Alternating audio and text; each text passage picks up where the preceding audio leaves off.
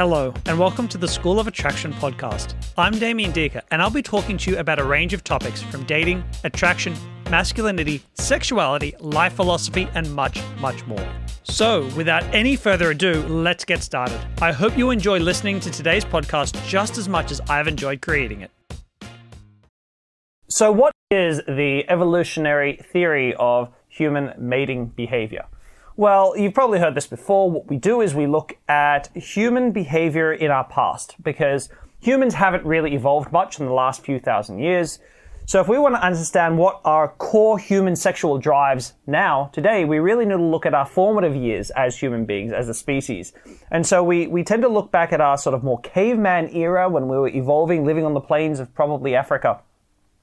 What were our needs then? What likely would have been written into our DNA for survival and replication then? Because if you understand that then you probably understand how we behave today. And then you've got some idea what would be the most organic or natural form of human behavior and what we're most likely to be turned on in men and in women. Now, the title of this video is a little bit clickbaity because I said, is this fact or fiction? And it is fact. I mean, we have a pretty good idea how humans were back in the day in our ancestral growing up period. We have a pretty good idea about that. But the reason there's a lot of fiction, there's a huge amount of fiction inbuilt, is because there are a lot of stories that we tell that aren't true based on what we know now about our human legacy. And also there's a lot of just so stories. In other words, I believe this is how humans should behave. Now can I find evidence to back that up from our ancestral history? And then I tell a story that seems to legitimize what I believe about how human behavior should be today. There's a lot of that at play, and I want to talk about that today. I want to talk about the scientifically smart way to approach the evolutionary theory about human development, because there's a lot of crap out there. And I think that it would really help you to understand how best to attract women if you understood the true nature of that theory. So we're going to get stuck into that day today. Keep watching. Let's learn. So let's talk about one of the really common human evolutionary theories that grind me a lot. Okay, so we say women need men who have a lot of power, because back in the day, if you had a child with a man who didn't wield a lot of power, then he wouldn't be able to take care of your child very well. He wouldn't be able to supply resources for your child, so your child might be less well taken care of. Not to mention the fact that women also have to be careful of promiscuous sex, because if a woman has a baby without the dad around, and then women are largely incapacitated while they are pregnant, they're not as well able to look after themselves without a man around to take care of them, they're going to be in the crapper and in trouble. So it makes sense that women need to find a man who's definitely going to stick around before she sleeps with him, and women would definitely be best advised to find a man with a lot of power. So this is the evolutionary theory. And there is some reason to that, right? It kind of makes sense when you look at survival and the plains. Except when you look at how we understand these tribal systems to actually have worked. So first of all, if you suddenly found yourself, I know you're probably a man watching this video, but let's imagine that you found yourself with a child, it's your child, and your partner, the wife, she's died in childbirth. You're all alone with this kid. Who are you going to turn to right now to help you look after that kid? Would it by any chance be your parents, your brothers and sisters, your extended family, cousins, nephews, nieces, uncles, and aunts? Would they be who you'd turn to? Okay, so put yourself on the plains in a tribe. Who do you think you're surrounded by in a tribe?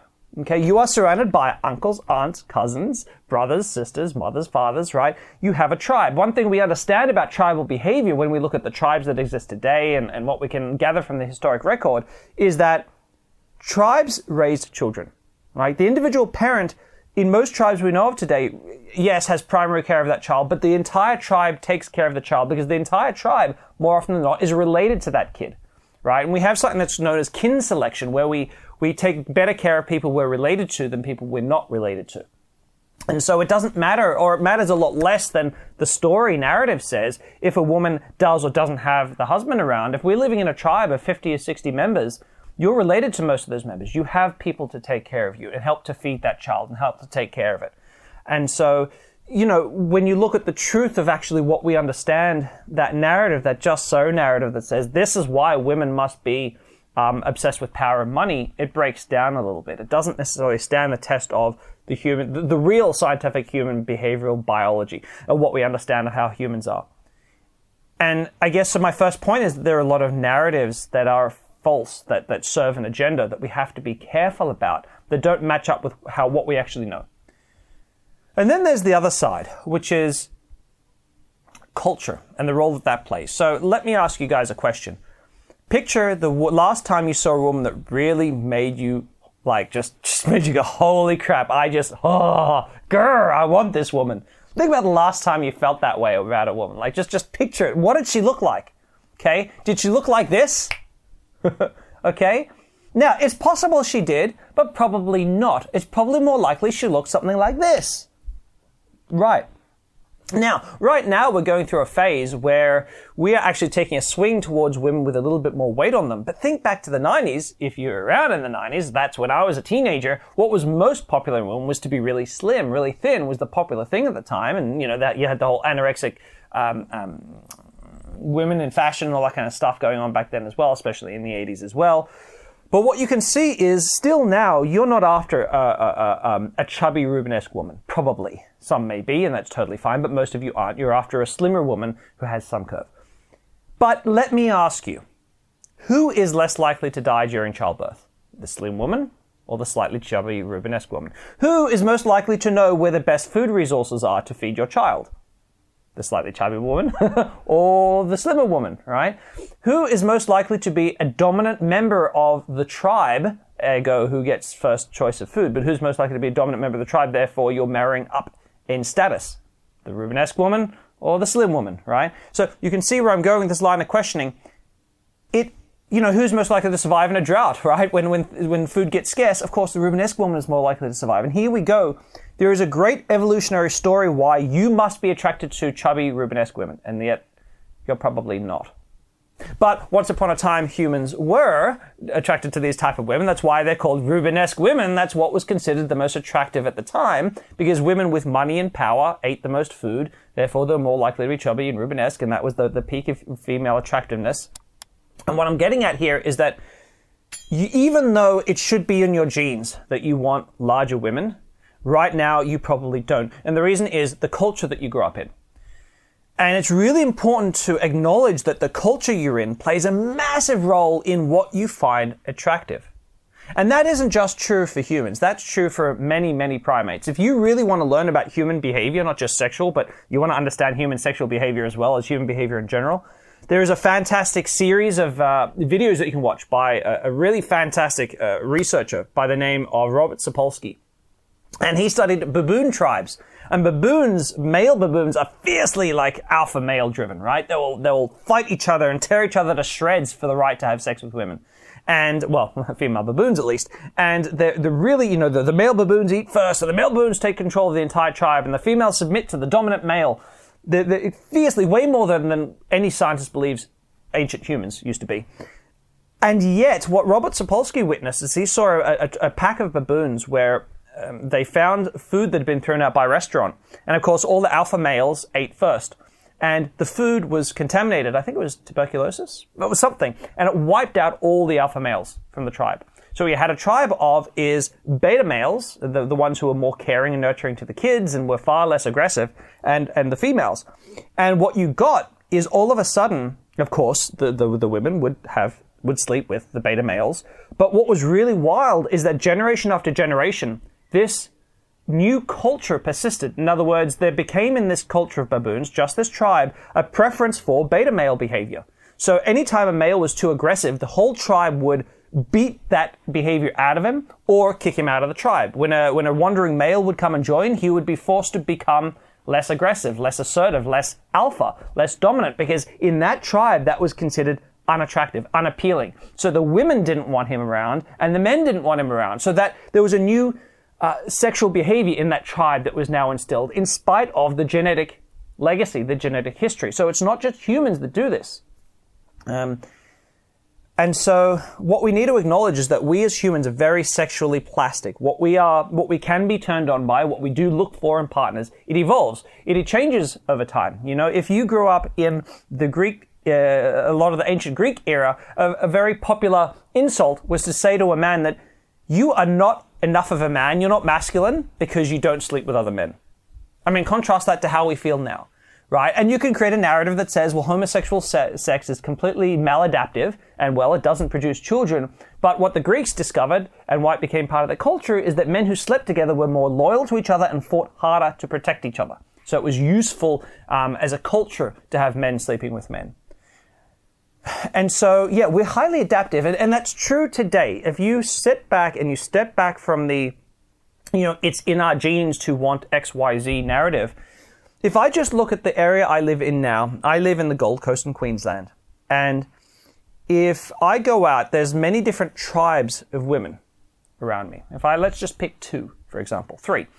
One is the Instagram crowd, because I live in a beach area. There's definitely a tribe of women who are very plastic. They have fake lips, they've got fake boobs, fake butts. They're all into the how we look. They take lots of pictures of themselves, trying to look as great as possible, trying to be Instagram followers. For these women, what they value is more aggressive behavior in their guys, more typically alpha. They want him to be big and muscly and strong and dominant. That's what they're looking for in their guys. They're the kind of men that these women are turned on by, for sure. But then we can go to a different tribe that exists where I am, and that's the hippie crowd. There's quite a big hippie culture around here. And imagine that the guys that are getting all the women in that tribe were to go and meet a woman from the tribe that is the Instagram culture tribe. She's going to look at him and be like, ew, no. Right? He's like a little girl. He's got long hair. He's got wearing tribal clothes, and it's just not her kind of guy. And same for the women. And take a woman out of hippie tribe and show her one of these the Instagram style, look at me, I'm so sexy, men with really great rippling abs and muscles and super dominant, aggressive, assertive alpha male behavior, and she's gonna be like, ew, no, what a wanker. And so you get tribes, even now, in whatever culture you're going to have different tribes. And each of those tribes are going to be turned on by different types of men. If I think about my recent ex, and we were together for 11 years, if she met a guy who was just super wealthy, maybe an heir to billions of dollars, I wouldn't be particularly worried about her running off with him.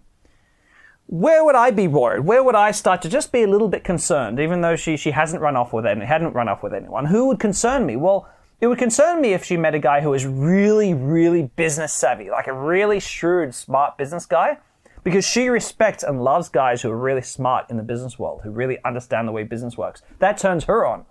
So that's who I'd be worried about. Not the muscly guy, not the hippie guy. So it's different tribes are attracted to different things. And I think that genetics definitely play a role. So there is definitely a trend of women liking men who have power. That is a trend that does exist. Social status. Whether you go into the hippie crowd, it's the guy who has the highest social status who's generally going to get the most women. If you go to the Instagram crowd, the guy who has the most status is generally going to have the most women. So there are trends that seem to be written into our DNA, but it's really critical to understand that the role of culture is far stronger than the role of the DNA. It's not that it's stronger, it's overpowering, in that we are DNA built to be sexually plastic. That is very changeable with what we're turned on by, depending on the culture we're in and the situation in which we find ourselves. We can change that. And why is that important for you to know? It's important for you to know because if you're trying to understand what's going to turn a woman on, there is not a template, a genetic template you should follow. There is not a just so story of genetic legacy that you read and you understand and you just apply that to every woman. You cannot read a book that says women are just about the alpha male and then apply that to all women, because it doesn't. Like what she says is the alpha male is radically different from one tribe of behavior to another. And that's critical to know. So it's important to know what kind of woman do you like, because the type of woman that you're turned on by, if it's the Instagram crowd chick, the hippie chick, the business chick, whatever, there's plenty of other crowds. You got to understand what her kind of chick likes, because it's going to be different. And that's where your power is going to come from. That's where a lot of frustration, I believe, in the dating coaching world comes from, is men give this message about what turns women on, and they try to give this blanket message of, all women are turned on by this. No. All you can ever do is, look, it seems to be more women than not are turned on by this. More women than not are turned on by that. But it largely depends on who you like. It's the same thing. When I'm coaching men, I've got to know what their personality is and what the personality is of the women they tend to like before I can really fine-tune their ability to be attractive to women. And that's what you got to know.